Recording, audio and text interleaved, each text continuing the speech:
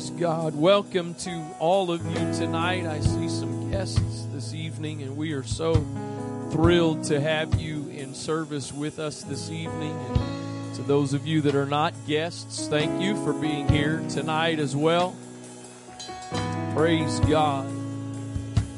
I know most of you know this, but since it's been a while since we've had any special services and any guest speakers, I'm just going to remind you, we're not in a hurry here this evening.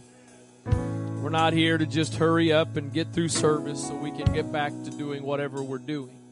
But we're also here not to just go through the norm and do our deal.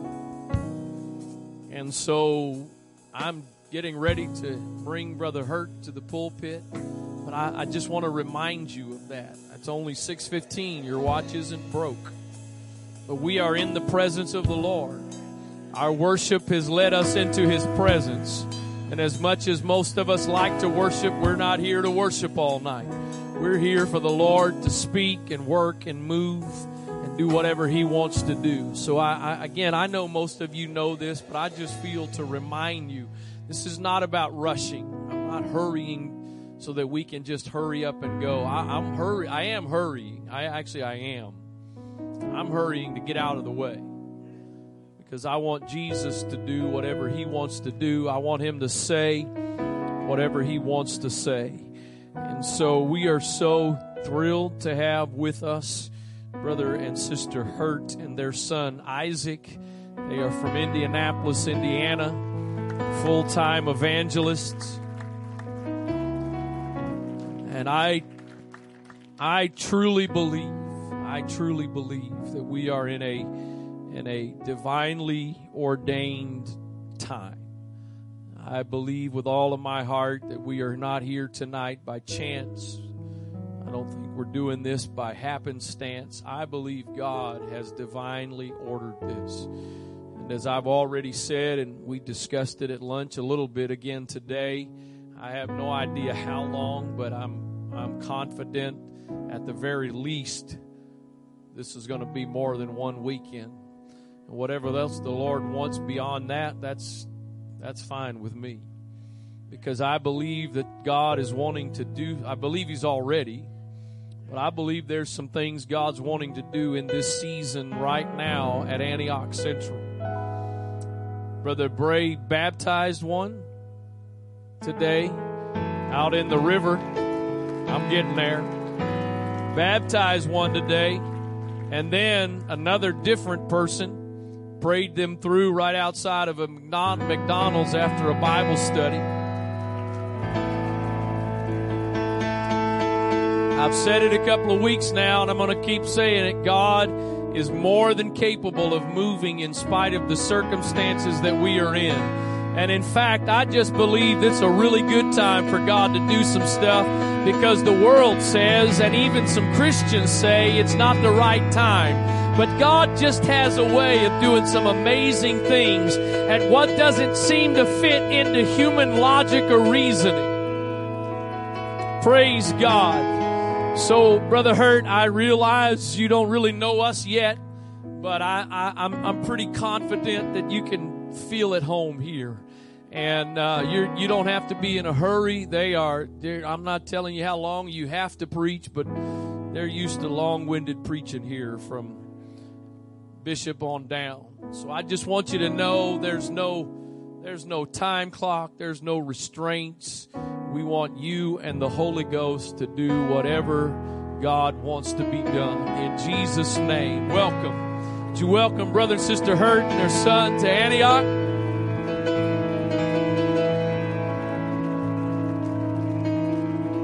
Put your hands together and give the Lord great praise.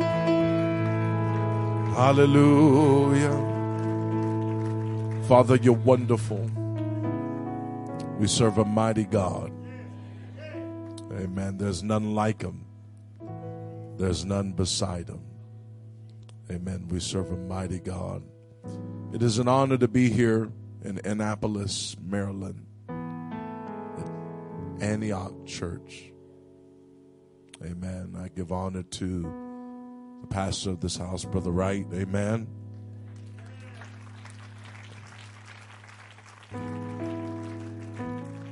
Sister Wright, we give honor to you and your family. Hallelujah. Amen. We did not get to spend as much time except for eating dinner. But I do believe that we're in the perfect will of God. Amen. And there's something about being in the will of God, being at the right place at the right time. And I believe that if we will lay aside the traditional approach, the mask, the visage that many of us so find ourselves fighting when we come to the house of God, if we could lay that aside and actually give God something that he's pleased with. Because God's not just pleased by your attendance. God's pleased by faith. Somewhere along the line, I think we've made this thing more about attendance than we are about faith. Without it, no man can please the Lord. But I believe if we would stretch our faith up towards heaven right now, lay aside all restraints and restrictions, and lay aside all doubt and words that have been spoken, and begin to open your heart up to believe God for the impossible. Being in a position where I'm ready to not only receive from God, but ready to obey the voice of God. Lord, in the name of Jesus, Lord God, we take authority right now. In the name of Jesus, over every thought, over every spirit, Lord God, over this area. In the name of Jesus, Lord, we thank you, Lord, for deliverance. We thank you, Lord, for breakthrough. We thank you, Lord, for souls receiving the Holy Ghost. We thank you, Lord, for transformation. Lord, we thank you for deliverance is going to hit this place. We thank you, Lord God, for revelation that is going to flow through this house, Lord. We thank you, Lord God, for breakthrough, Lord God, bringing down mountains and strongholds, Lord God. Direction, Lord God, revival, Lord. In the name of Jesus, Lord God, we cast aside doubt. We cast down fear by the power and the authority that is in the name of Jesus. Lord God, let there be deliverance. Let there be breakthrough, Lord God. In the name of Jesus, Lord God, we pray that you would open this door. Open up the ceiling, Lord God. Let us sit up under an open heaven, Lord. In the name of Jesus, not for sensation, Lord God, but for transformation, Lord God, that we may become more like you, Lord. In the name of Jesus, Lord God, I'm asking, Lord, that you would open this thing wide. In the name of Jesus, Lord, we pray, Lord God, for deliverance, Lord God, to sweep through this church, Lord God, tonight. In the name of Jesus, Lord God, let it sweep through this country, Lord. Let it go out into the neighborhood, out of this building, Lord. In the name of Jesus, Lord God, and begin to permeate up and down the street, Lord God, by the power and the authority that is in the name of Jesus. Lord God, I pray, Lord God, that you would heal people, Lord God. Let there be miracles, Lord God. Let the impossible be made possible, Lord, in the name of Jesus, Lord God. I pray, Lord God, that you would wake up people, Lord God, that are backslidden tonight, Lord, in the name of Jesus. Lord God, let them kick down the doors of this place, Lord God, trying to come in, Lord, in the name of Jesus. Lord God, I pray, Lord God, a refreshing, Lord God, will begin to sweep through this city, through this region, Lord, of the power and the authority that is in the name of Jesus. Lord God, I pray, Lord God, that you would cast down, Lord God, the addictions on people's lives, Lord. In the name of Jesus, Lord God, I pray, Lord God, that drug addicts, Lord God, will receive the deliverance, Lord. In the name of Jesus, Lord God, that you would open up the prison doors, Lord God, to them that are bound. Lord, in the name of Jesus, Lord God, I pray for the fatherless in this community, Lord. In the name of Jesus, Lord, let there be a hope.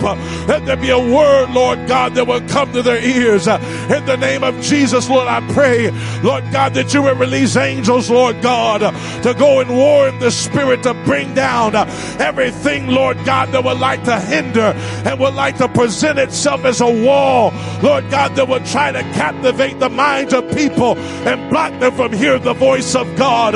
We come against it tonight by the power and the authority that is in the name of Jesus. Lord God, we pray for breakthrough.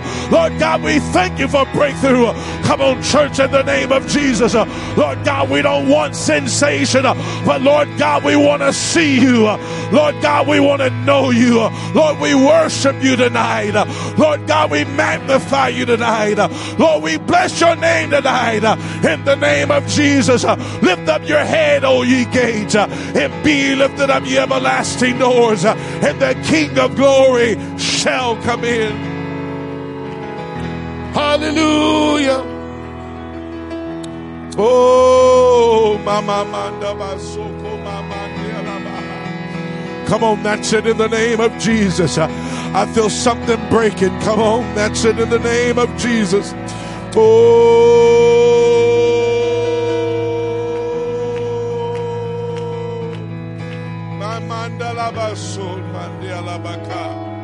Hallelujah. Glory to your name, God. Hallelujah. Hallelujah. Amamanda basota. Lord, let a boldness come upon your people. Amanda basataba. Lord, let them exchange fear for boldness. Amamanda basoko baha. Hey! Hallelujah.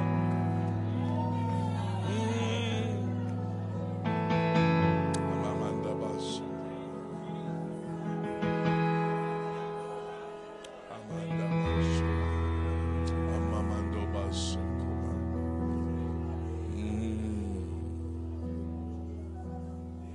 Hallelujah.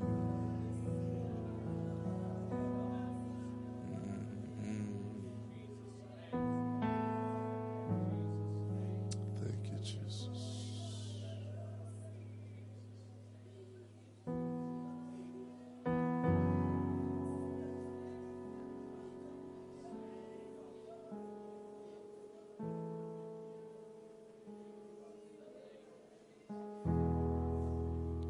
Thank you, Jesus.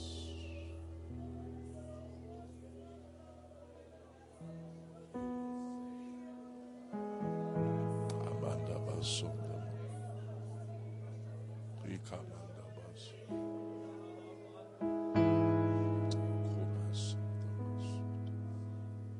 Rikomanda baso. Imamando soto. Hallelujah. Oh, manda baso. Thank you, Jesus.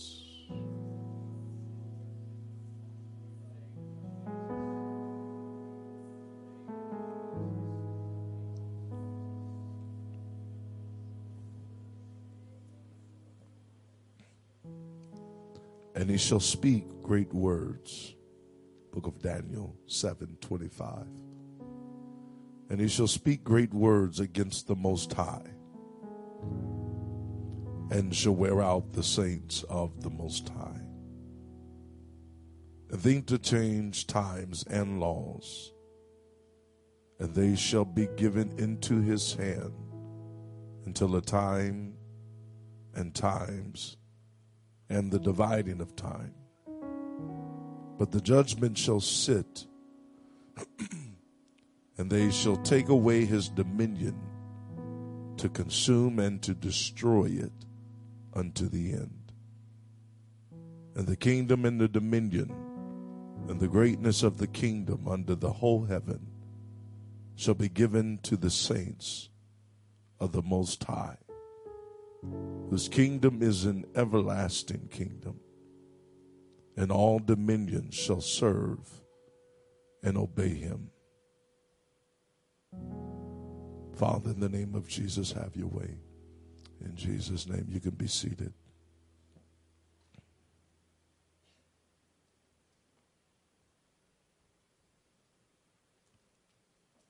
Another translation speaks. It says, and he shall speak words against the Most High God, and shall wear out the saints of the Most High, and think to change time or sacred feast or holy day, and law. And saints shall be given, and the saints shall be given into his hand for a time, 2 times, and half a time. But the judgment shall sit, and they shall take away his dominion gradually and destroy it suddenly in the end. If you're not aware, we are living in an awesome time.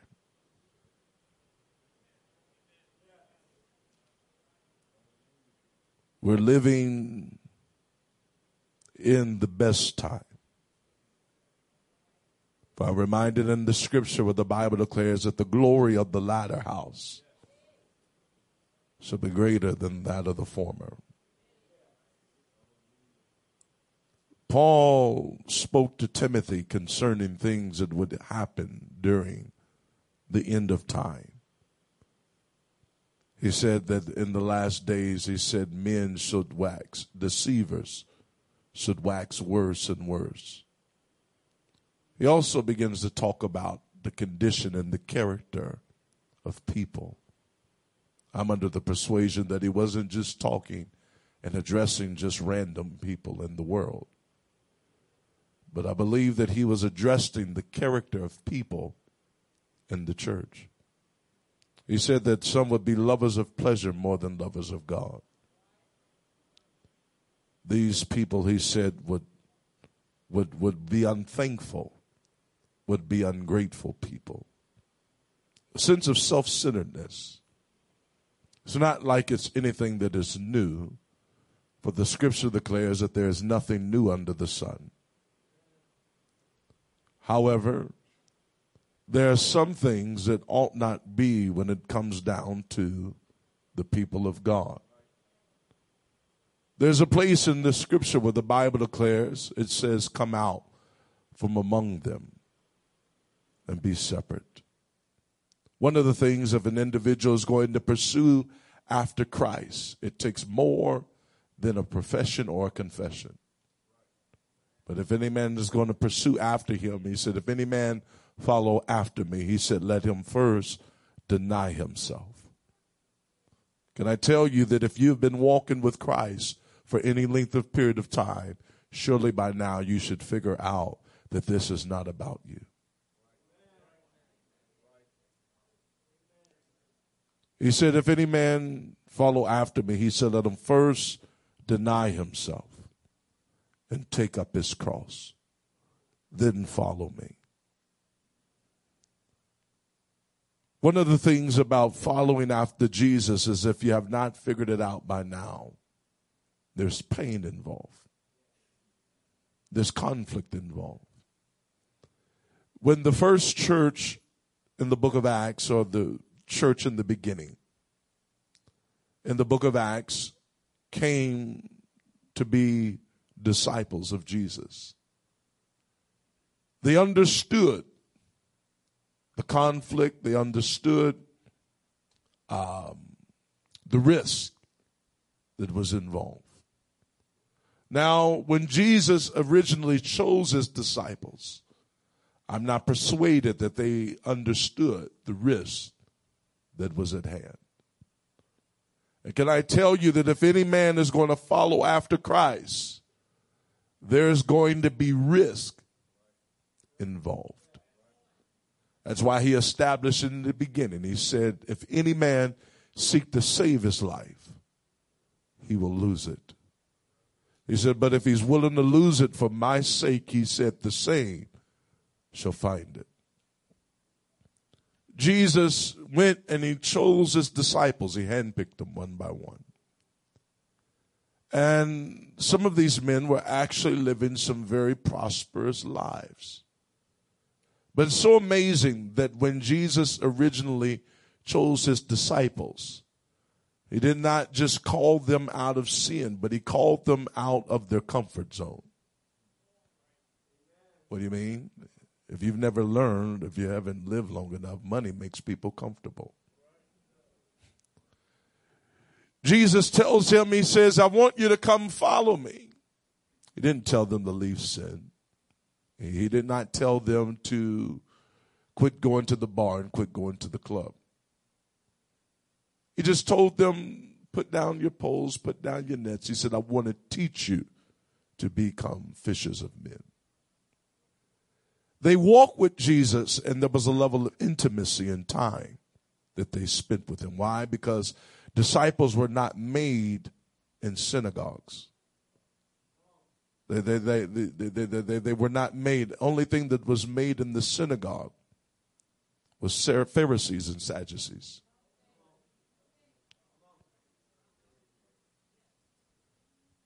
It is something that I call, and you may hear me reference it from time to time, but it's an institutionalized church. And one of the things that Jesus did was he took his disciples and he established them. He trained them, not just by sitting in the congregation or sending them to Sunday school class. But one of the things that the disciples had to do was they had to be willing to leave their job. One place the scripture declares, it says that the Son of Man hath no place to lay his head. It said foxes have holes and birds have nests, but the Son of Man hath nowhere to lay his head. The disciples were not following Jesus to find a cush job. They weren't following Jesus with the mindset of what many people come to Jesus for today. There are people that are backslide if they lose their job. There are people that will walk out on God the moment it seems like the money starts running dry. But one of the qualifications that the men had to be willing to do when they followed Jesus was not leave the bar, but leave the money. What do you mean? You got to understand there's something, and I'm not here preaching against money. I like to spend money. My wife likes to spend money. Money answereth all things. However, there's something about the love of money that the scripture declares is the root of all evil. And it is amazing that when Jesus chose his disciples, he began to deal with the root. So you got to understand that when the disciples decided that they were going to follow Jesus, there had to be this place where they had to weigh out the options. They understood the risks. Now they're following a Messiah. They're following a leader that has not promised them any food. He has not promised them any wealth. He has not promised them anything that would be considered a cush job. He has not promised them anything only to make them effective. So what happened was Jesus did not give them a promotion on the job, but Jesus gave them a purpose. Can I ask somebody in this room right now that is wrestling with the times? Are you willing to pursue your career, or are you willing to pursue the purpose that God has for your life? What are you saying, Brother Hurt? I'm not here to tell everybody to quit your job. The Bible says, man, don't work. You don't need. However, there's something to be said when you get down to the hearts of men. Jesus takes his disciples. And if you watch how Jesus operates, he performs a miracle. He performs a few miracles, and the disciples actually see the miracle that Jesus performed. But the amazing thing about it was afterwards, Jesus then commissioned them to go out and do the same. See, can I tell you that Jesus is not like a Pharisee that would rather be exalted and want followers, but never empower them. Jesus expects something out of every one of his disciples. What do you mean? If you're going to be a follower of Jesus, you've got to be a demonstrator of Jesus. See, in the synagogue, there were Pharisees and Sadducees that had the high seats. They had no problem with coming in with long, luxurious robes. They had no problem with coming in and the people speaking well of them and looking up to them. They had no problem with that. The conflict that they had was Jesus was not coming to empower the religious spirit, but Jesus was coming to empower regular men and women. Are you saying, Brother Hurt? Some of us in this room are battling in this season with the religious spirit. And what I mean by that is that we are stepping into a time period. I believe that the religious spirit is right in the bed with the harlot. And I believe that what is going on is that through time, that religious spirit has blinded the people in such a way that people felt like they could be religious and traditional and still be a servant of God. All while being ineffective, for the scripture declares that the word of God, that the traditions of men have made the word of God of none effect. He said, you've made what I have spoken ineffective in your life because of your observation of your traditions. He said, you teach for doctrine the traditions of men. What do you mean, Brother Hurt? There's something along the lines. There's something that is going on. Because now what is going on in this hour is that the people of God are made aware that something isn't working. See, the thing is, when you go to General Motors, or no, not General Motors. I like General Motors. Chrysler. They make pretty little vehicles. I mean, they deck it out. They'll deck it out, even make it look like you got a Bentley.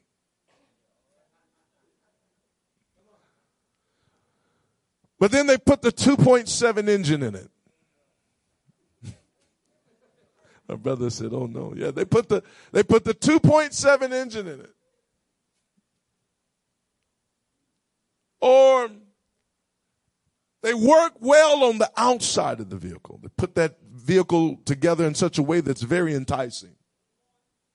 That if you can't afford the real thing, then you go get a substitute. And actually look like you're driving something that you can't afford to buy. There's something about the spirit of tradition that makes you satisfied with looking like you've got the real thing. When all along you're driving around with something that is a substitute and a replacement. Why? Because you won't pay the price to get the real thing. Can I tell you, church, that there is something that is lacking in this generation that we find outside of money in the beginning. Was that we've got more money now than what they've got back then. But their fruitfulness is more then than it is right now.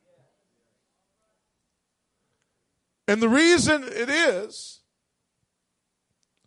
because it's something about hearing the word, amen in the word, saying, man, that's deep. I like how he broke that thing down. Bishop sure did preach. Pastor sure did hit it out the park. Only to go home and feel righteous because you were faithful in your attendance. The Bible says, be not a hearer of the word only, but be doers. What are you saying, Brother Hurt? Jesus takes his disciples. He commissions them. Why? Because he's like, I'm not going to be the only one sitting around here doing something. If you're going to be a follower of me, it is because I'm expecting you to produce the very thing that I'm doing. What do you mean? You got to understand that one of the things that Adam was created with, that his sin caused him to lose, was the image of God. And we understand that Jesus is the expressed image of God. If you want to look at God, if you want to see God, you've got to see Jesus. Jesus has them following him with the mindset that if Jesus can do it, then I can do it. He is the example of what we're supposed to be. Jesus was not following and performing miracles and laying hands on the sick and delivering people just for people to worship him. You got to understand, Jesus was doing these things so that he could tell you later on, greater works than these shall you do when I return unto my Father. Jesus has us following him with the expectation of us doing the same thing that he did. Well, they went out, they healed the sick, they raised the dead. They met up, and their relationship was not associated with the special order of service. The relationship was a relationship that was organic and that was born in the field. When was the last time you planted a seed and it grew into a tree and it wasn't in the field? If you're going to be fruitful, you're not going to be fruitful being confined to a styrofoam cup. What are you saying, Brother Hurt? I remember when I was in third grade, we used to have these. Is it raining? All right. In third grade, we used to have, we had the teacher, and she would, around the springtime, we'd plant a little seed, a tomato seed, into the cup. And that cup would hold that seed, and then over a few weeks, the plant would grow. But after a while, that plant would begin to lean over. Why? Because the cup was not strong enough to support its purpose. So what happened was, they told us by the time the end of the year came, take the plant home and put it in the garden, put it in the field. And if you put it in the field, it'll grow. Well, I like the idea of controlling the cup. I like the idea of going outside, going downstairs in the living room and seeing that cup sitting in the window. It's growing, but it's top heavy. So now I'm trying to use other things, but the thing is, it's growing, but it's not producing fruit. Why? Because it's not going to be fruitful just because you plant it. You've got to put it in the right place. So what happened was, we took it outside, and the plant began to grow, and the plant began to produce much fruit.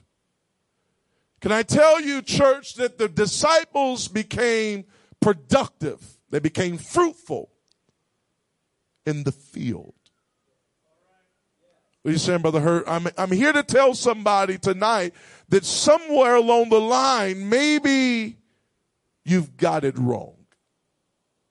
Maybe you thought that all God was calling you to do was to make sure that you were just a great saint at Antioch Church. But can I tell you that even Antioch in the Bible was not a local congregation. Antioch was like a dispatch center. Antioch was an epicenter.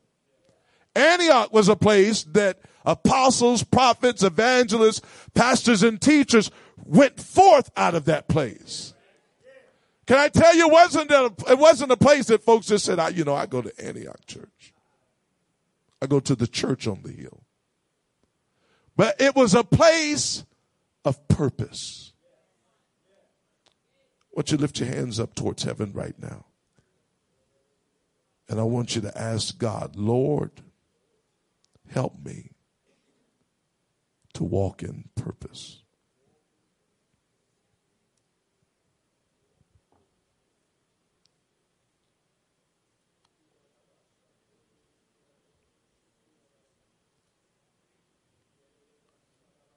So the disciples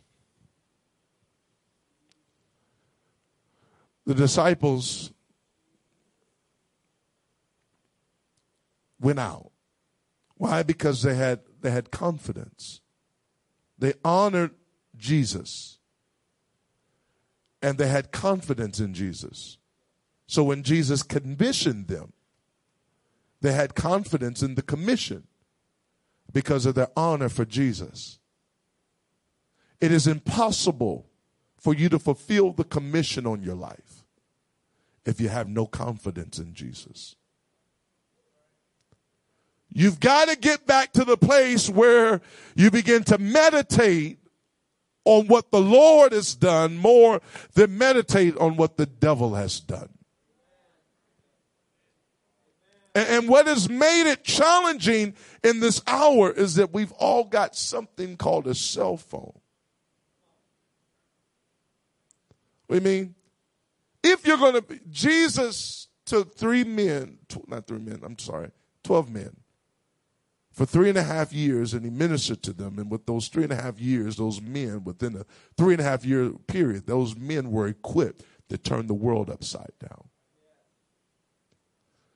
But what happened was Jesus spends 3.5 years investing in people that were hungry. See, the thing was, there were some folks that were only hungry for the fishes and the loaves. But when Jesus started teaching things that they had a problem with taking in, it was amazing how the hunger for him left them. What are you saying, Brother Hurt? I'm saying tonight that God said that I want to renew your hunger for me. Why? Because it's going to require hunger for you to maintain a productive flow of God's Spirit in your life. The Bible says, them that thirst and hunger after righteousness shall be filled. What do you mean, Brother Hurd? I'm telling you that in this hour right now, there's a level of fear, a level of complacency, a level of despair, a level of confusion, a level of just hustle and bustle, maybe a level of just having great church. But having great church alone has saved nobody. But being a great church and being what God has called you to be and doing what God has called you to do and stepping out in the places that God has told you to step out in, that's where the work begins. See, Jesus takes these men. They turn the world upside down. They're casting out devils. They're laying hands on the sick. They're preaching. And they don't even have the baptism in Jesus' name. They haven't even been filled with the Holy Ghost yet. But what do they have? They had a name and they had a hunger. I'm reminded in Scripture when Jesus said, "Are you going to leave me also?" And they said, "How can we? For you have the words of life." Is there somebody in this room that wants to live? Not just live in this world, but live through Christ.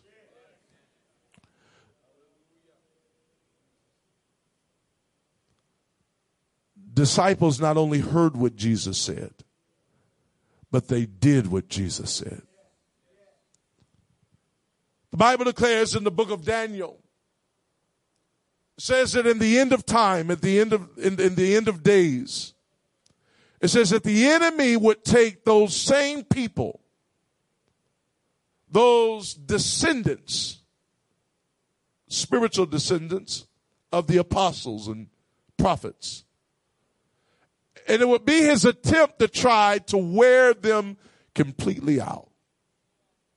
And what is going on with many of us right now is that we have ingested so much, when you start dealing with the things that are going on with social distancing, virus, riots, all of these things.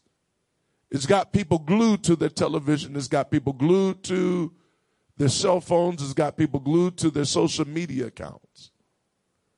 To the place where they have filled this world up with so much confusion and so much negativity and so much distraction and so much pain. It was one thing when pain is only happening over there in Africa. It's one thing when pain is just happening in China, but it's another thing when pain hits your back door. When it's right there in your backyard. When it's right there not only in your backyard, but when it gets into your living room. And what has occurred is that through generations of time, the people of God felt as though as long as they were faithful in attendance, then that means that they were faithful to God. But the only thing that can stand the trial of fire is not attendance, it's faith. Faith without works is dead. So what happened was we learned how to build great churches with no faith. Why? Because when you don't have faith, then money comes into the picture. What do you mean? If you got the right amount of money, then you can have a counterfeit, like a Chrysler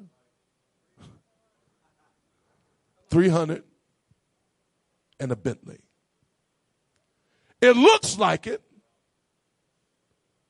but when you open that thing up, it's got a 2.7 engine in it. It might get you somewhere, but after about 3 years, if you got a 2.7, I'm sorry. We had one and we ain't got it no more. After about 3 years, you're going to have to go get another one. Listen, there is no replacement for faith. There is no replacement for Jesus. There is no replacement for the kingdom of God. It's either you got it or you don't. So what are you saying?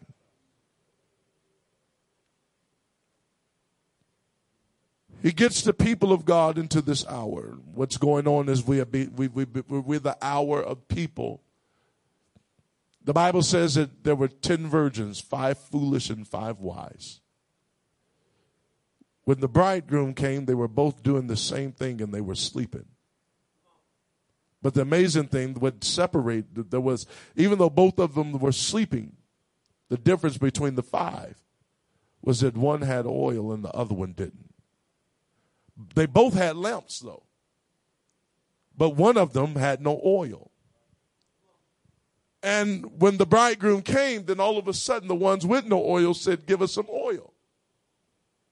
And the ones with oil said no. That leads me to believe that somewhere along the line, there was a culture of people, kind of like this culture, where they became comfortable with being around people that's got oil, but not having any oil of their own. Not only just being around people that's got oil, but the people with oil, I promise you that before that, there were times where the people without oil asked for oil, and the people with oil gave them some oil. It is amazing what God can do, and it is amazing what you can build off the backs of a few faithful people. It is amazing what the faithfulness of a few can do to the unfaithfulness of many. What are you saying? These people, when Jesus shows up, he asked them, they said, can we have some oil?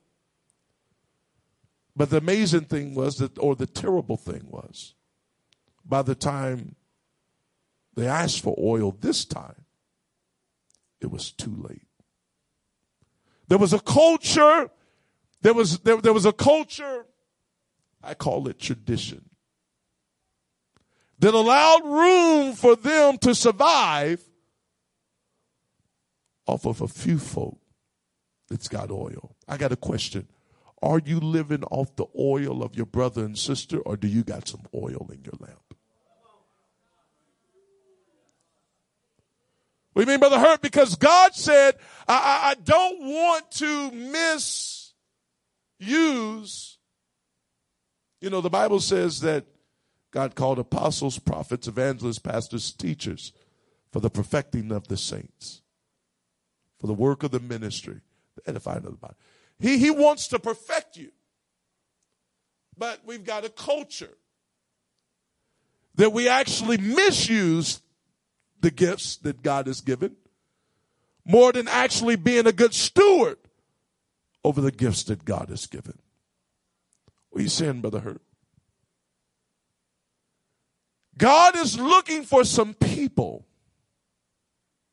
that are not content with just being a part of a great body. But he's looking for somebody. He's looking for members. He's looking for not just a congregation. He's looking for a member that will no longer be content with just blending in, but actually fulfilling the assignment that God has called you to do as a member of the local body. We mean, because what is going on is that throughout the past months, people are panicking. I spoke to a missionary several weeks ago, about a month ago. And she told me, she said, Brother Hurd, she said, I went into Africa in a leprosy camp. And she said, I thought that when I went there, I thought we were going to have this explosive revival, you know, one of those churches right there by the bypass. And she said, I just was convinced in my mind of what true revival was going to look like in Africa. She said, but when her and her husband got there, all that was available was a leprosy camp. She went into that leprosy camp. God gave her and her husband great revival in the middle of that leprosy camp. What do you mean? She was persuaded that God was with her more than the leprosy was against her.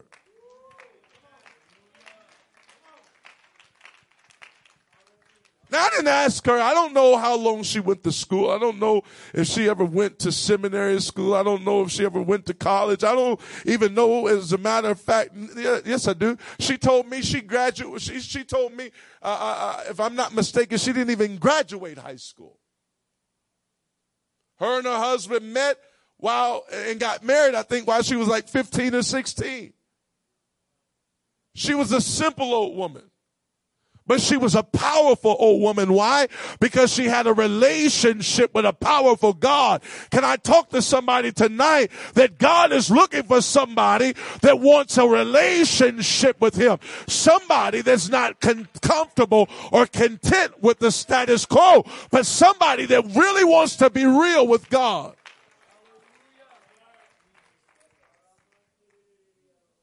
Her and her husband, they turned that area upside down. Revival proceeded forth out of that place. Why? Because if you're waiting and get a hold of God when the storm comes, you might get swept away.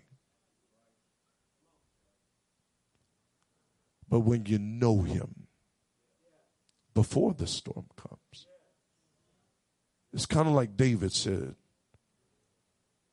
who is this uncircumcised Philistine The thing is that many of us are sleeping when we should be fighting.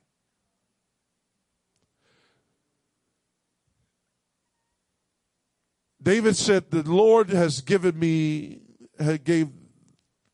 the bear into my hands. The Lord also delivered the lion into my hands. And he was convinced that God was going to do the same thing with the giant.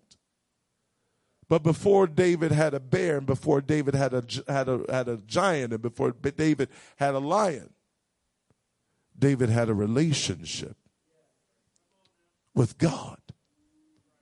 What do you mean? What is going on and what has been going on? And the reason why many of us are panicking.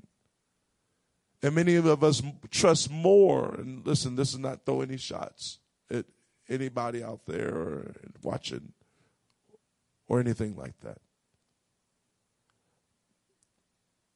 But when we fail at our relationship with God, we will trust more of what the enemy says than what God says. We've got more confidence in the CDC than we've got confidence in the Word of God. What are you saying, Brother Hurt? I'm telling you that it's the same. They've got the same kind of blood that we've got. Their flesh is the same kind of flesh that we've got. Their baptism is the same baptism that we've got. And the Holy Ghost is the same Holy Ghost that we've got. The difference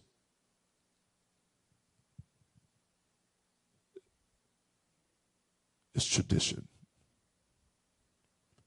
And what's going on is you've heard the word, but what's going on, have you ever tried to step out on the word and you've tried to step out on the word that you know is in the scripture?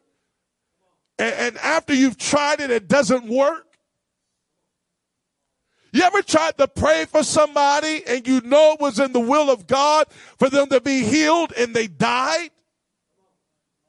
What do you mean?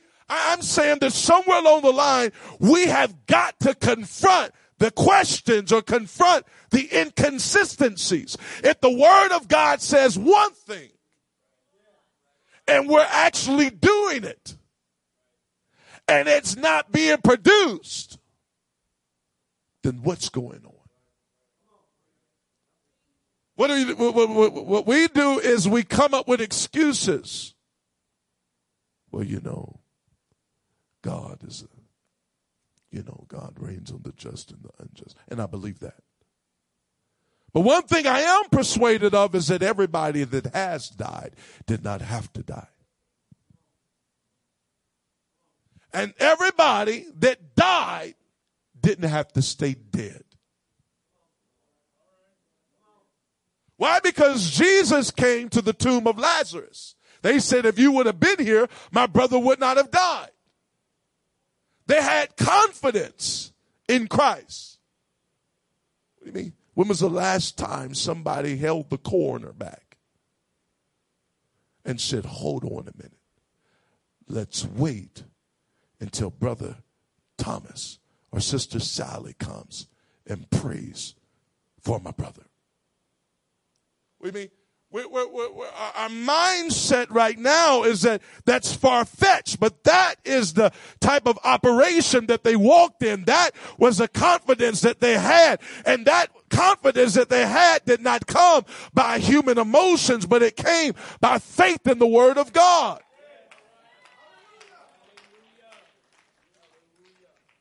What are you saying, Brother Hurt?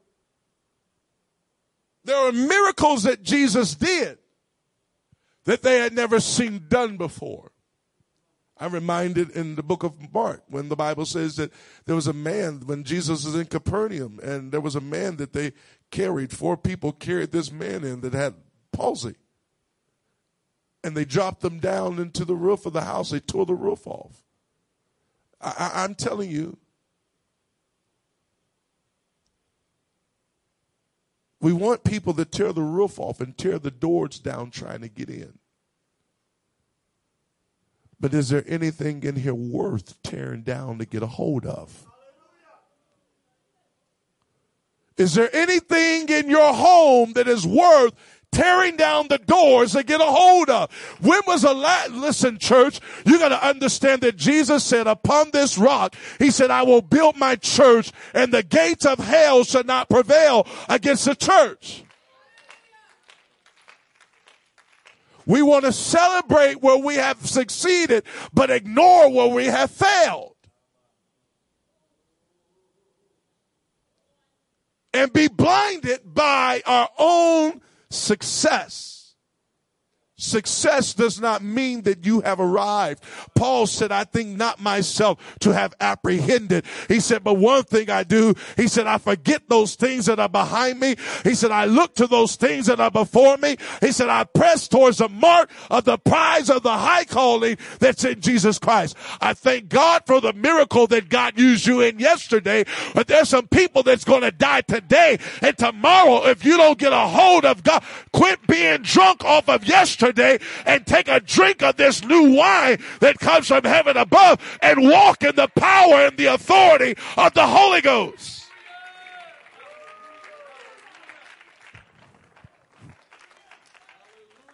What do you mean? Because what's going on,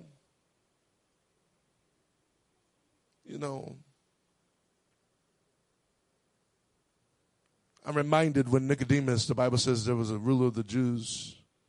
Same came to Jesus by night. Nicodemus, ruler of the Jews, same came to Jesus by night and said unto him, Rabbi, we know that you are a teacher come from God. He didn't say, I know. He said, we know. That leads me to believe that he wasn't coming on the behalf of himself. He was coming on the behalf of other people. He was just a spokesman. Who is he the spokesman of? He was a Pharisee and a ruler of the Jews. So I am persuaded that the ones that he was coming on the behalf of were Pharisees that openly and publicly opposed Jesus. They publicly opposed him. He said, we know that you are a teacher come from God. For no man can do the works that you're doing except God be with him. And then Jesus goes forth to tell them, except the man is born again, he should not see the kingdom of God. The religious people, the religious spirit will always persecute the faithful. And usually when we talk about religious folk, religious spirit, we think about people. But can I tell you that there would not be religious people if it wasn't a religious spirit? The religious spirit empowers people to be religious and become religious people. And can I tell somebody that this religious spirit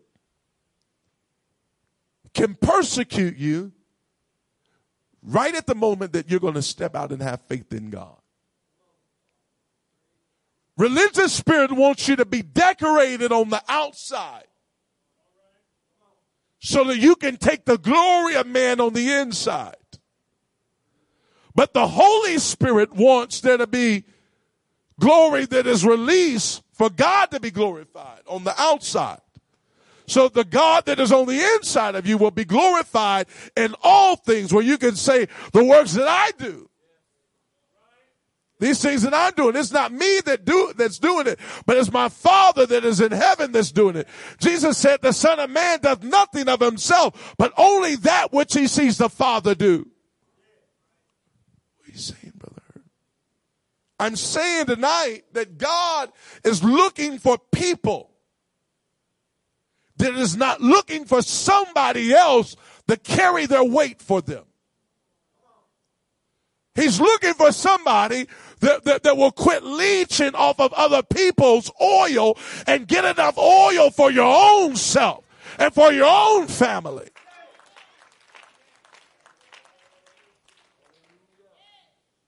Because listen, if you let that 2.7 engine sit too long, not just a 2.7, if you let a vehicle sit long, its complacency will cause it to be condemned. It won't be productive. You try to start that thing up, it's going to shut completely down. You were not designed to sit. You were designed to move.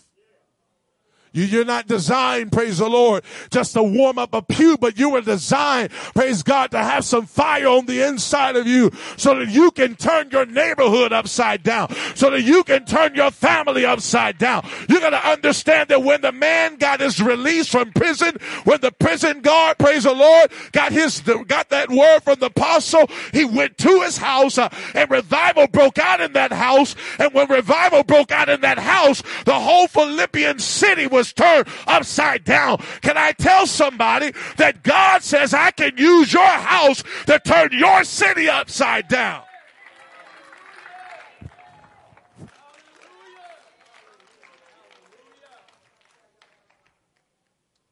You say, Brother Hurt, you sound like you're anti-church. No, I'm just anti-prison.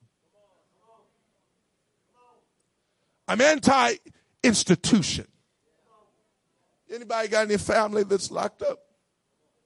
Institutionalized. Person gets locked up in 1985. They get out in 2020.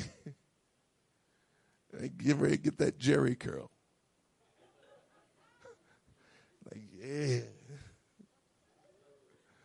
Get that mullet. You get trapped in the time.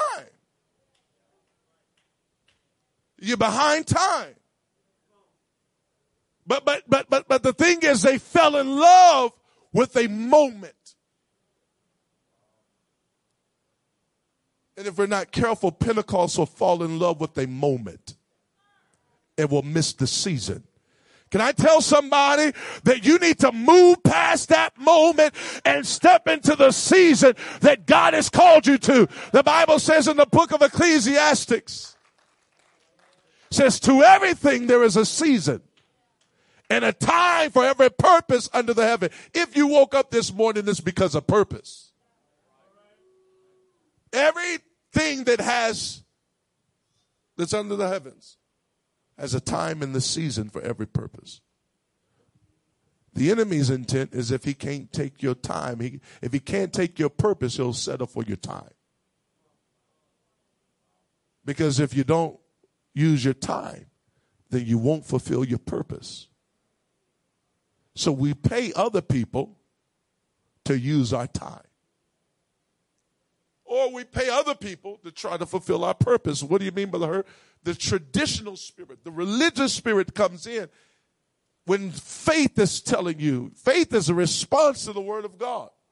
The Bible says in the book of Romans, it says, faith cometh by hearing, and hearing by the word of God. And how shall you hear without a preacher? And how shall they preach except they be sent? Faith comes when you hear something, when you hear a word from God that comes to a preacher. Now, what happens is this. When we're used to hearing preaching and we don't do preaching, we become deceivers of ourselves. The religious spirit doesn't begin just when you get up in the church and you know when to shout and know when to say amen.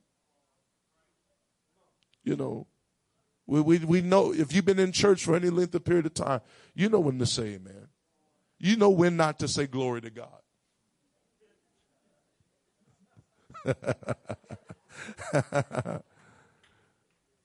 It's some people. No. We know. We look at folks funny. You know, like, how dare you, you know, like, give glory to God. Look at people funny. Why? Because they don't understand the system of the institution.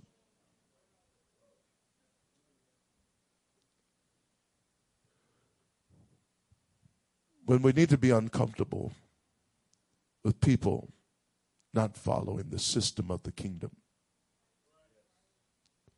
the leading of the Spirit, the unction of the Holy Ghost. Not just in this building, but outside of this building. Would you lift your hands up towards heaven? Would you say, God, wake my soul up. Wake my soul up. I want to be delivered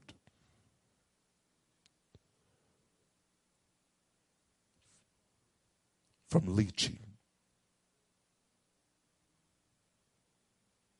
We've only got a little bit of time left. We've got a limited amount of time left. I heard someone say that only what you do for Christ is going to last.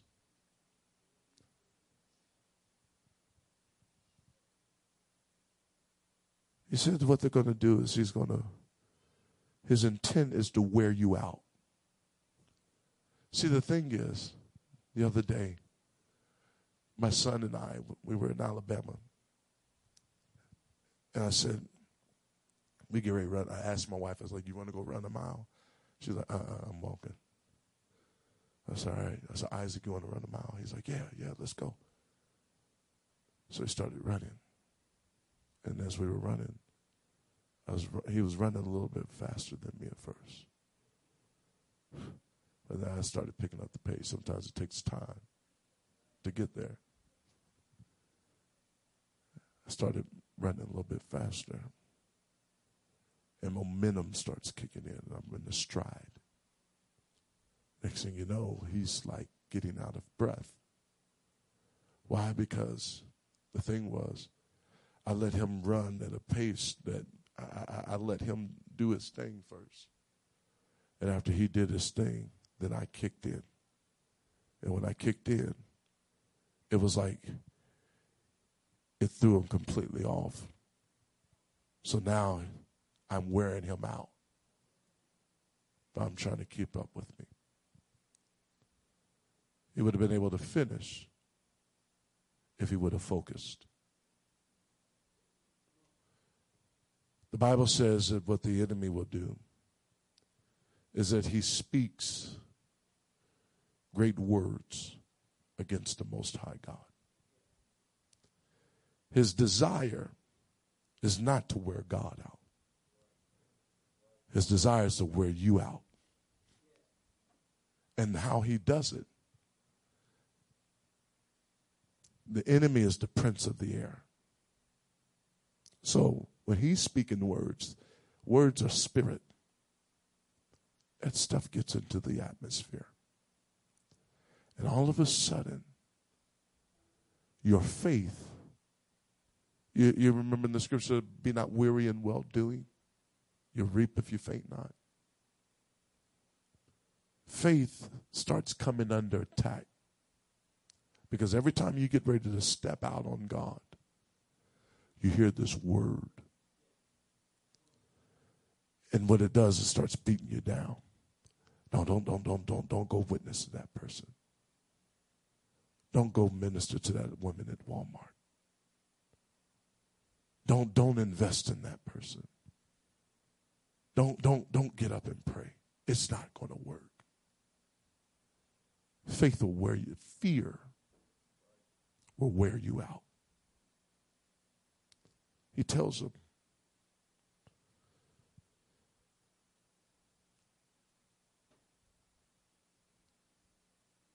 he says he's going to wear them out. And he's going to think to change times and laws. What happens is, you ever get comfortable with waking up at a certain time? Everybody's kind of got your pattern, your routine that you do on Sunday. You got your routine that you do when you go home. And the moment that routine comes under attack, you're not normal. I know people that if they don't get their cup of coffee,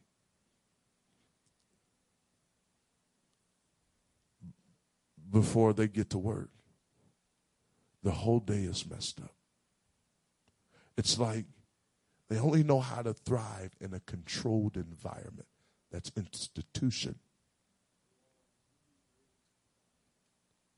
They only know how to function in a controlled environment. If they can't control it, they can't produce. But the kingdom of God is supposed to be able to thrive in any environment. And we will thrive in any environment. But what God is looking for, listen, he's not looking for you to get up and just say, all right, I'm getting ready to hit this. No, your mind has been messed up. Listen, you're not going to be able to do this off of your own strength. You're not going to be able to do this off of your own power, off your own might. It's going to take the Spirit of God, but you're going to need to let the Lord renew your mind. What's going on is things are moving at such a rapid pace. Things are changing so fast. It's like right when you feel like you've got this figured out. What do you mean? The church is under attack. Whether you believe it or not, we're in the end time, and you're under attack. However, it's moving so fast that right when you're trying to figure this thing out and you think you've got it, then boom, something else hits. And then what happens is now you find yourself no longer trying to get a hold of God, but now you find yourself trying to survive. Can I tell you that we can't control everything that's going on? But faith is comfortable with knowing that God is in complete control. What God wants to do with you tonight is he wants you to understand that I'm going to use you to do exploits in this hour. But I need you to be comfortable with knowing that I'm in complete control. What about the job? God's got the job. He's in complete control. What about my children? God's got my children. He's in complete control. What about my body? God's got your health. He's in complete control.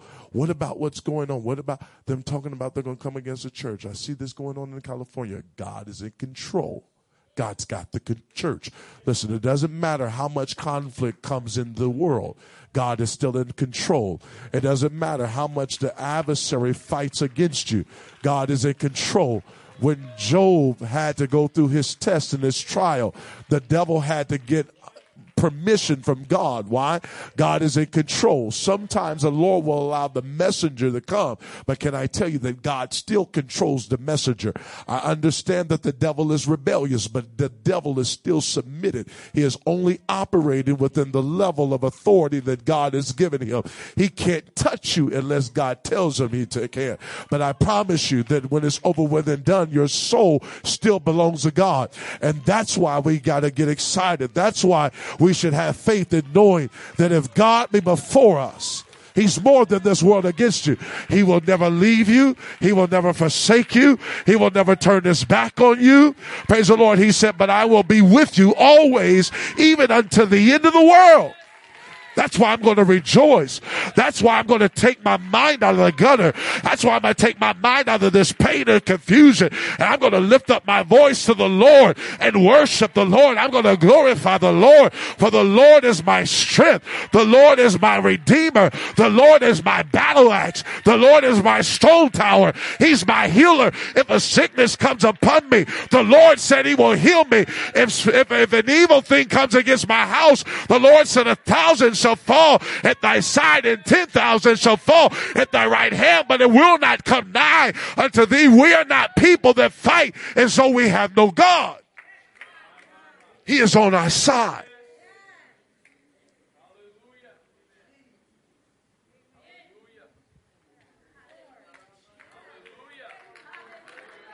Hallelujah.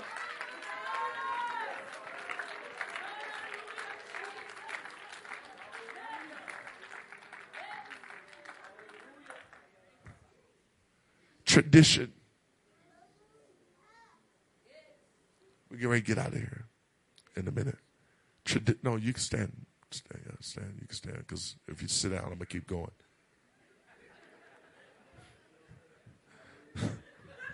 Everybody, all right, the folks tell me, stand up. Better stand up.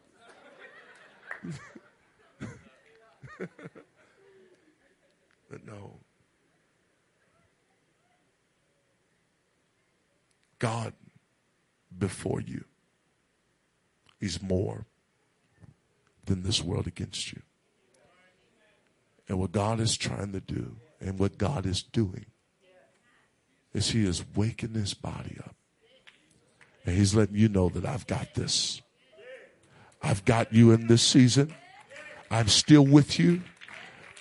It doesn't matter if the wind blows. The Bible says when the enemy comes in like a flood, the Spirit of the Lord shall lift up a standard against him.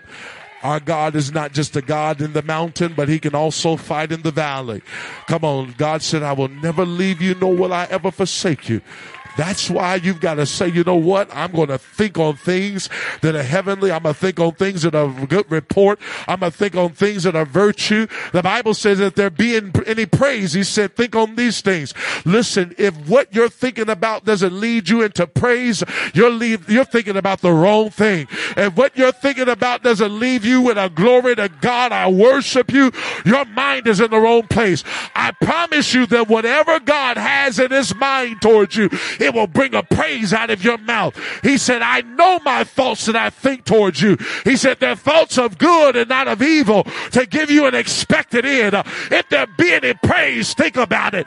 If it don't bring forth praise, it's not in the will of God. Come on, I've come to tell somebody tonight, if you would just open up your mouth and make a proclamation, make a declaration, and say, you know what, I'm going to live for God. I'm going to throw some things aside. I'm getting ready to throw aside this mask, this tradition, and I'm getting ready to walk with God. A boldness will come over you. Come on, somebody. I dare you to begin to think some thoughts that matches the scripture. I dare you to begin to get some things in your mind that align with the perfect will of God for your life. Not trying to figure out how God's going to do it, but knowing that God's in control. What's going to happen? They say this is going to happen. My God's in control.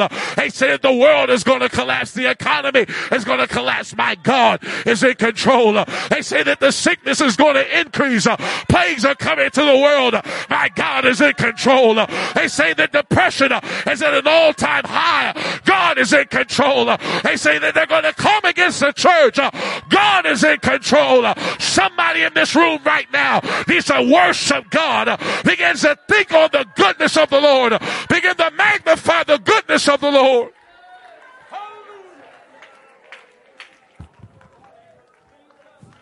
Come on. That's it, in the name of Jesus. You can do this in your home.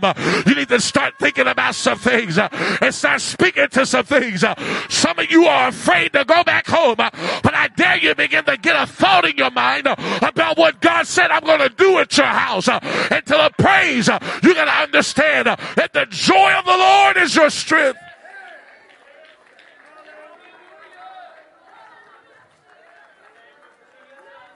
Come on. You're going to walk in purpose. You're going to fulfill the mandate that God has on your life. Yes, you might have wasted time. Yes. You might have failed along the way. Yes. You might have gone through some things. Yes. You might have endured some things. Yes. You might have lost some things along the way. But can I tell you that there's still a God in front of you? There's something that you can still press towards. Paul said, I forget the things that are behind me. You need to forget the guilt. You need to forget the sin. You need to forget the complacency. You need to forget the pain. You need to forget who hurt you. What do you mean by the hurt? I'm saying get that stuff behind you. Because when I look to what's in front of me, it's not compared to what God. What do you mean? Paul said, I'm persuaded that the sufferings of this present time is not worthy to be compared to the glory that shall be revealed in us when Jesus Christ comes back for his church. Come on, somebody. Somebody needs to get some joy on the inside of them. Somebody needs to get anointed in this hour. Come on, the devil wants you to press her, but I'm going to get anointed, my friend. I'm going to have revival, my friend. We're going to turn the city upside down, my friend. We're still going to have revival. We're still going to baptize. Folks still going to get the Holy Ghost. We're still going to turn the city upside down. Somebody in this church needs to praise him. Somebody in this church needs to worship him. I'm still going to get the miracle. Whether the doctors say I'm still going to live. Somebody needs to rejoice. Somebody needs to rejoice. Somebody needs to rejoice. Whose report shall you believe? Whose report shall you believe?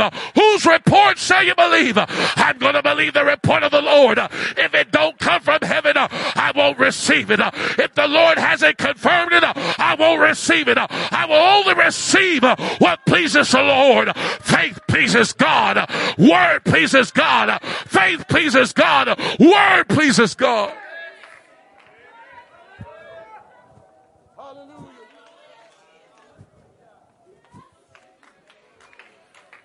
Hallelujah.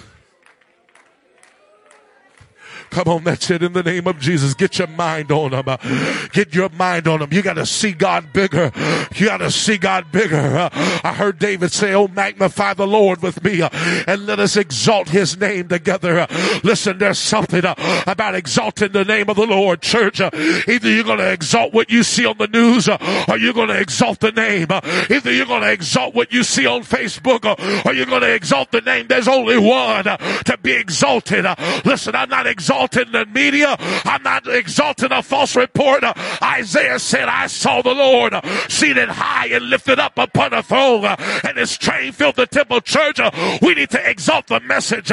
We need to exalt the blood. We need to exalt the name of the Lord. We need to exalt the Spirit of God. Oh, magnify the Lord with me. Come on, in the name of Jesus. Exalt him above the affliction. Exalt him above the persecution. Exalt him above the failure. Exalt him above the problem. Our God is highly exalted. Our King is highly exalted. He's a King of kings. He's a Lord of lords. He said there's no other God beside me. There's no other God behind me. There's no other God coming after me. He said, I'm the first. I am the last. I am the beginning. I am the end. He's exalted now. He's exalted back then. And he shall be exalted forevermore. Lift up your voice like a trumpet and begin to exalt the name of the Lord. The name of the Lord is a strong tower. The righteous run into it and they are safe. Come on, in the name of Jesus. I dare somebody right now to go ahead and step out. I dare somebody right now to say, I'm stepping out of this confusion. I'm stepping out of this sickness. I'm coming out of the world. I'm coming out of the system of this world. I will not be programmed. I will not be programmed. There's only one that programs me. I'm going to let this mind be in me. That was also in Christ Jesus. Come on, somebody. You got to get your mind out of the world. Lord, renew my mind. He said, be not conformed unto this world, but be transformed by the renewing of your mind, that you may prove that which is good and acceptable in the perfect will of God. You're going to know the will of God for your life, and you're going to walk in it, because he's going to renew your mind. You're going to renew your mind. Hallelujah. Come on, lay it aside. Repent and cast it aside. Lord God, I repent of ineffectiveness. I repent of a religious spirit. I repent of walking in tradition. I repent of it today. Come on, in the name of Jesus. I told you, we know how to shout. We know when to shout. Come on, but we get ready to do this thing. Lord, I don't want to just be a doer of the word. I don't want to just be a hearer of the word, but I want to do it. I want to thrive in it. Come on, in the name of Jesus. I want to produce something that you're pleased with, not what pleases the flesh, not what pleases an organization, not what pleases man, but I want to produce something that pleases God.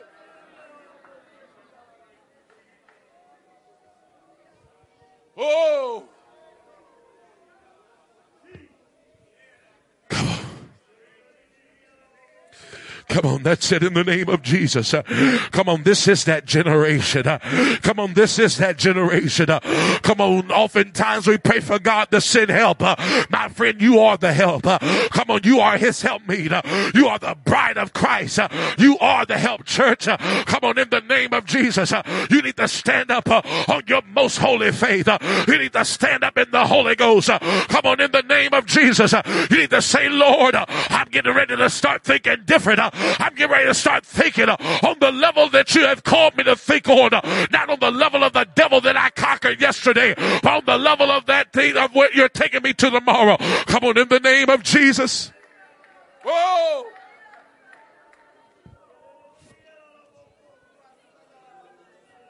Come Come on. You're not a monument.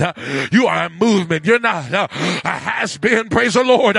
You've got eternal purpose. God has a plan for your life. God has a purpose for your life. And that's not tomorrow, my friend. That purpose began a long time ago. Come on, in the name of Jesus. You ain't got to wait to have an angelic visitation. If you got the Holy Ghost, you don't need no other visitation greater than a visitation of the Holy Ghost. Come on, in the name of Jesus. Hallelujah. Come on. I pray a breakthrough, Lord God, upon the minds of your people tonight. In the name of Jesus, Lord God, I pray, Lord God, that you would begin to release people out of the cloudiness of their mind. In the name of Jesus, Lord God, I come against that spirit that wants to interrupt people when they're praying at night. Some of you can't even pray no more. You're fighting confusion. I felt that when I got here this morning. Praise the Lord. When you get down on your knees and pray, it's like confusion. Even when you start praying for peace in your mind, the enemy begins to come and begins to disturb you with great confusion. Come on, in the name of Jesus, I'm telling you tonight that God wants to give you a sound mind. Come on, that's the spirit of fear. That's the spirit of anxiety. It wants to get you reckless, wants to give you frustrated, that wants to get you in a place of cloudiness, but God wants to give you a sound mind.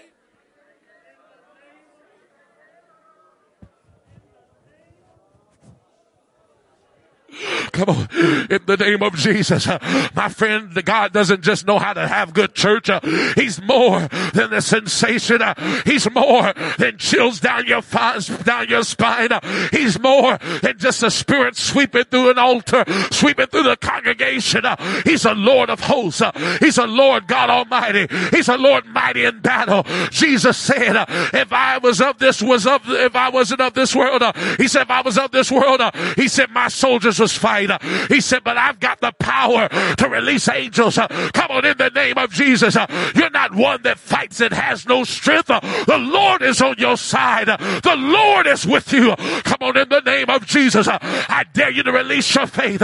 Somebody in this room, he's to release their faith until there's a boldness that gets upon you. A boldness that will cause you to move in activation in the name of Jesus. Come on, today, God wants to activate something in your life. Come on, in the name of Jesus. I'm not going back to tomorrow. We're not going back to yesterday. We're not going back to last week. We're not going back to last year. Come on, it's never going to happen again. But God says, I'm a God for this hour. I've called you to this hour. And if you are alive in this hour, it's because I've got a purpose. I've got a plan for your life. In the name of Jesus, I come against every lie that's been spoken to the ears of your people to stay by the power and the authority that's in the name of Jesus. I bind that spirit of confusion. I command it to leave. I declare peace into your spirit right now. I declare a sound mind into your heart right now. In the name of Jesus, I rebuke every lying devil in your life tonight. In the name of Jesus, come on, that's it.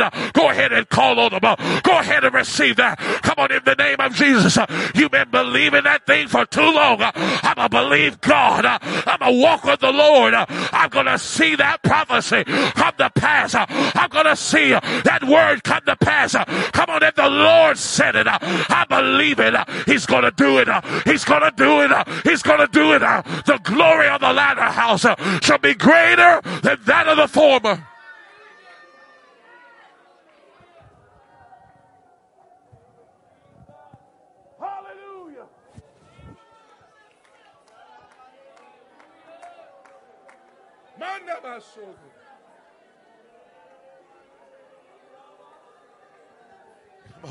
Come on. He said you can do exceeding.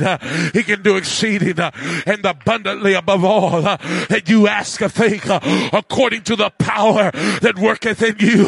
Come on, in the name of Jesus. I'm come to tell you that God is not just sitting on the throne, but God's sitting in your heart. And you got the Holy Ghost. He's on the inside of you. Come on, I'm come to tell you that greater is he that's in you than he that's in the world. Come on, you got authority over that prince. You got authority over that sickness. You got authority over that disease. Come on, in the name of Jesus. Right now, you've spent most of your time trying to figure out what the worst thing that can happen next. You're looking for the worst thing, and instead of looking for the God thing, come on, in the name of Jesus, it's time to look by faith. Come on, it's time to see with vision. He said, my people perish for lack of knowledge.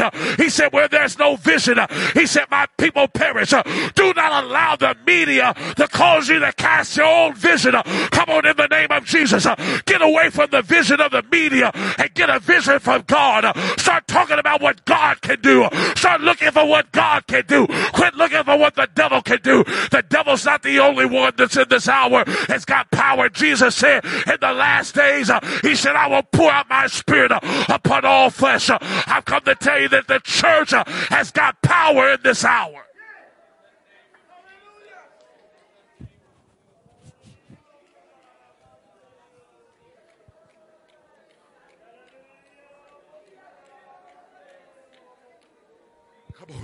Lord, we repent for using your power just to decorate our church services. Lord God, we repent for using your power just to decorate our ministries. Lord God, we repent for using your power to look righteous in front of other people. Lord, we want to be sound. We don't want to pervert the things that you have given us. But Lord, we want to walk in the proper manner. Come on, in the name of Jesus. Come on, Lord, I want to have an expectation. Come on, in the name of Jesus. Come on, when you pervert it, your expectation is small. But when you receive it the right way, your expectation is big. And when something comes against your expectation, you do what they did in the book of Acts chapter 4. They went back into a room and they said, Lord, hear our complaint. Hear the words of what they have spoken unto us. They began to call out on the Lord, and the Lord filled that house again. He baptized him in the Holy Ghost. He baptized him with boldness, and they did greater works. Can I tell you, church, there's a greater works coming. There's a greater power coming. There's a greater revival coming. There's a greater flow coming. Come on, and you're going to see it. You're going to walk in it. You're going to dance in it. You're going to be involved in it. You're going to be right there in the middle of the greatest move of God ever known to mankind. Hallelujah.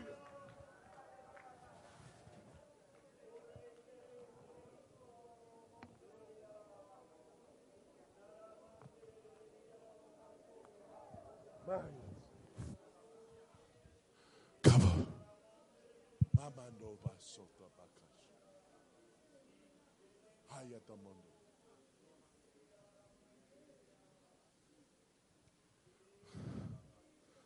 Thank you, Jesus.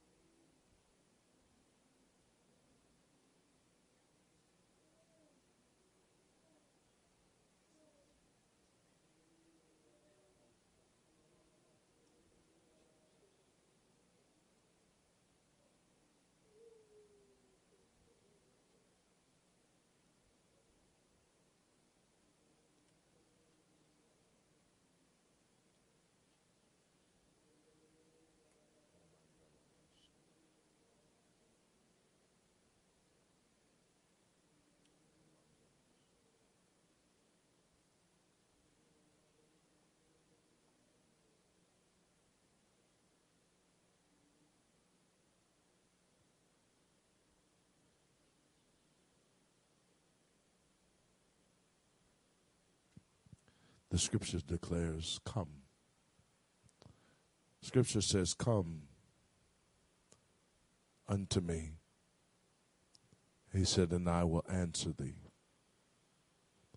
And he said, and I will show thee great and mighty things that thou knowest not.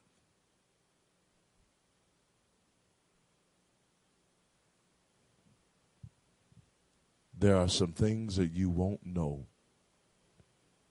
and he won't reveal unless you come.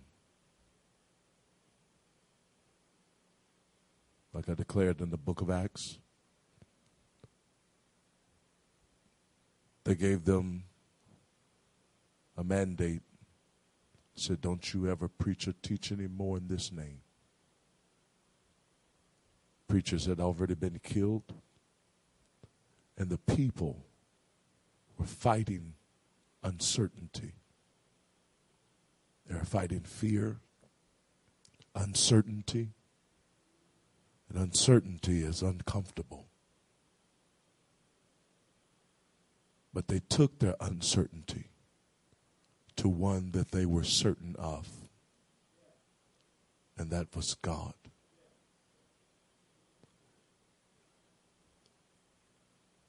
There's some things that we won't see unless we come unto him, call unto him, and I will answer thee. And I will show thee great and mighty things.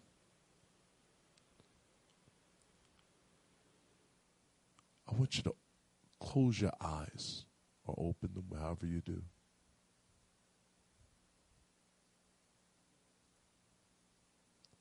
I want you to ask God, Lord, I want to see what you see. I want to see the way that you see.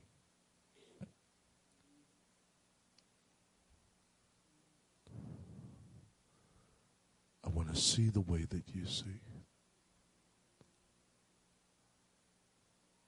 I'm going to resist the urge to go back to see in the way that I was programmed. I want you to program me. I don't want to see according to my television program. I want to see according to your vision program. Lord, show me. Come on, somebody. I know sometimes you do it just to pass time. That's what they're wanting. I want you to give God your pastime and watch what he shows you. I want you to give God your pastime and see what he shows you.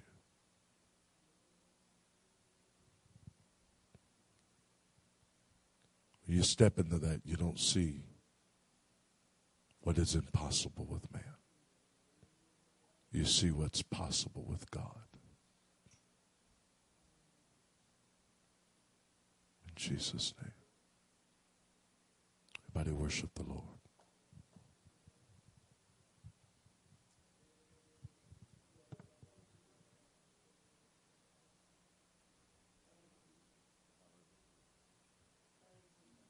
Thank you, Jesus. Thank you, Jesus. Come on, you don't have to do it loudly per se, not looking for volume, but with your voice.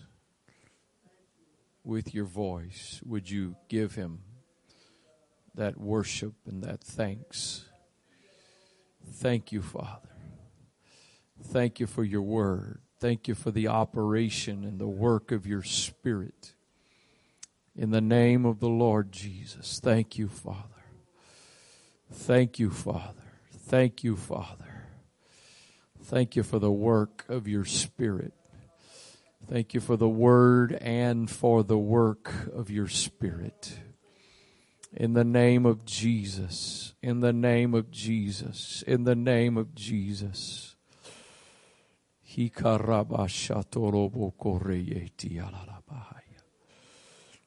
In Jesus' name. In Jesus' name. In Jesus' name. Hallelujah, hallelujah, hallelujah. Thank you, Jesus. Thank you, Jesus. Thank you, Jesus. Only God can be my witness because he was the only one there. But I came up a little bit earlier this evening, spent some time praying in my office before I came in here. And there's probably at least 4 or 5 things that I specifically prayed this evening in my office that have been said in this message. A couple of things almost word for word. I'm not going to say this because I think I need to. I'm going to say it as a as a declaration. But we have heard the word of the Lord this evening.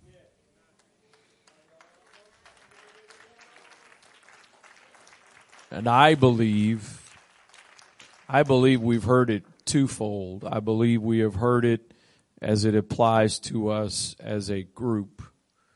But I also believe for those that have been listening, we have been hearing as it applies to ourselves personally. And the way that we are supposed to apply it to ourselves. I don't know about you, but I can say for my wife and I, and some of it has to do with the circumstances we've all been in, but really a lot of it not so much. The last couple of months has been some of the greatest battles we've been through in our minds. And I'm pretty sure we're probably not the only two here that could say that. And again, some of that we could relate to COVID-19, but there's a whole other side of it that has nothing to do with a virus. And I believe we have heard a clear word from the Lord, again, that applies to us collectively, but also applies to us individually. So I want us one more time. Again, I'm not looking for volume and great noise, but I want us to specifically thank the Lord. I'm not looking for hand claps. I don't know why every time we say let's give the Lord thanks, we just start clapping. But I want you with your words. I want you to express thankfulness. And I know I just said it, but I'm going to say it again in a moment. Thankfulness for what he has said, but also what he has done. Not only, again, collectively, but in us individually. Father, thank you so much. Truly, Lord, we have met you this evening. You have met with us. You have spoken to us clearly. You have spoken to us distinctly, things that we need to hear, things that we have needed to hear as a body collectively, but also that we needed to hear individually. And I thank you for what you have said, and I thank you for what you have done tonight, and I thank you for where it's going to take us and the impact that it's going to have upon us. In Jesus' name. In Jesus' name. Amen. I realize that because of the limitations, or for a few of you because you're at other place ministering, you can't be here in the morning. But just for the exception of our daughter work, and I think that's it right now. Everybody else, if you can't be here physically in the morning because you're not in the number, you need to make sure you're online, because God is going to be speaking and ministering. And again, as we have experienced the last couple of months, if you're not using it as a cop-out, God can meet you right where you are, even if that's in your living room. But there's really no reason at this point for none of you to not be able to be here tomorrow night, because some of you are already on the list for that, but also based on the space.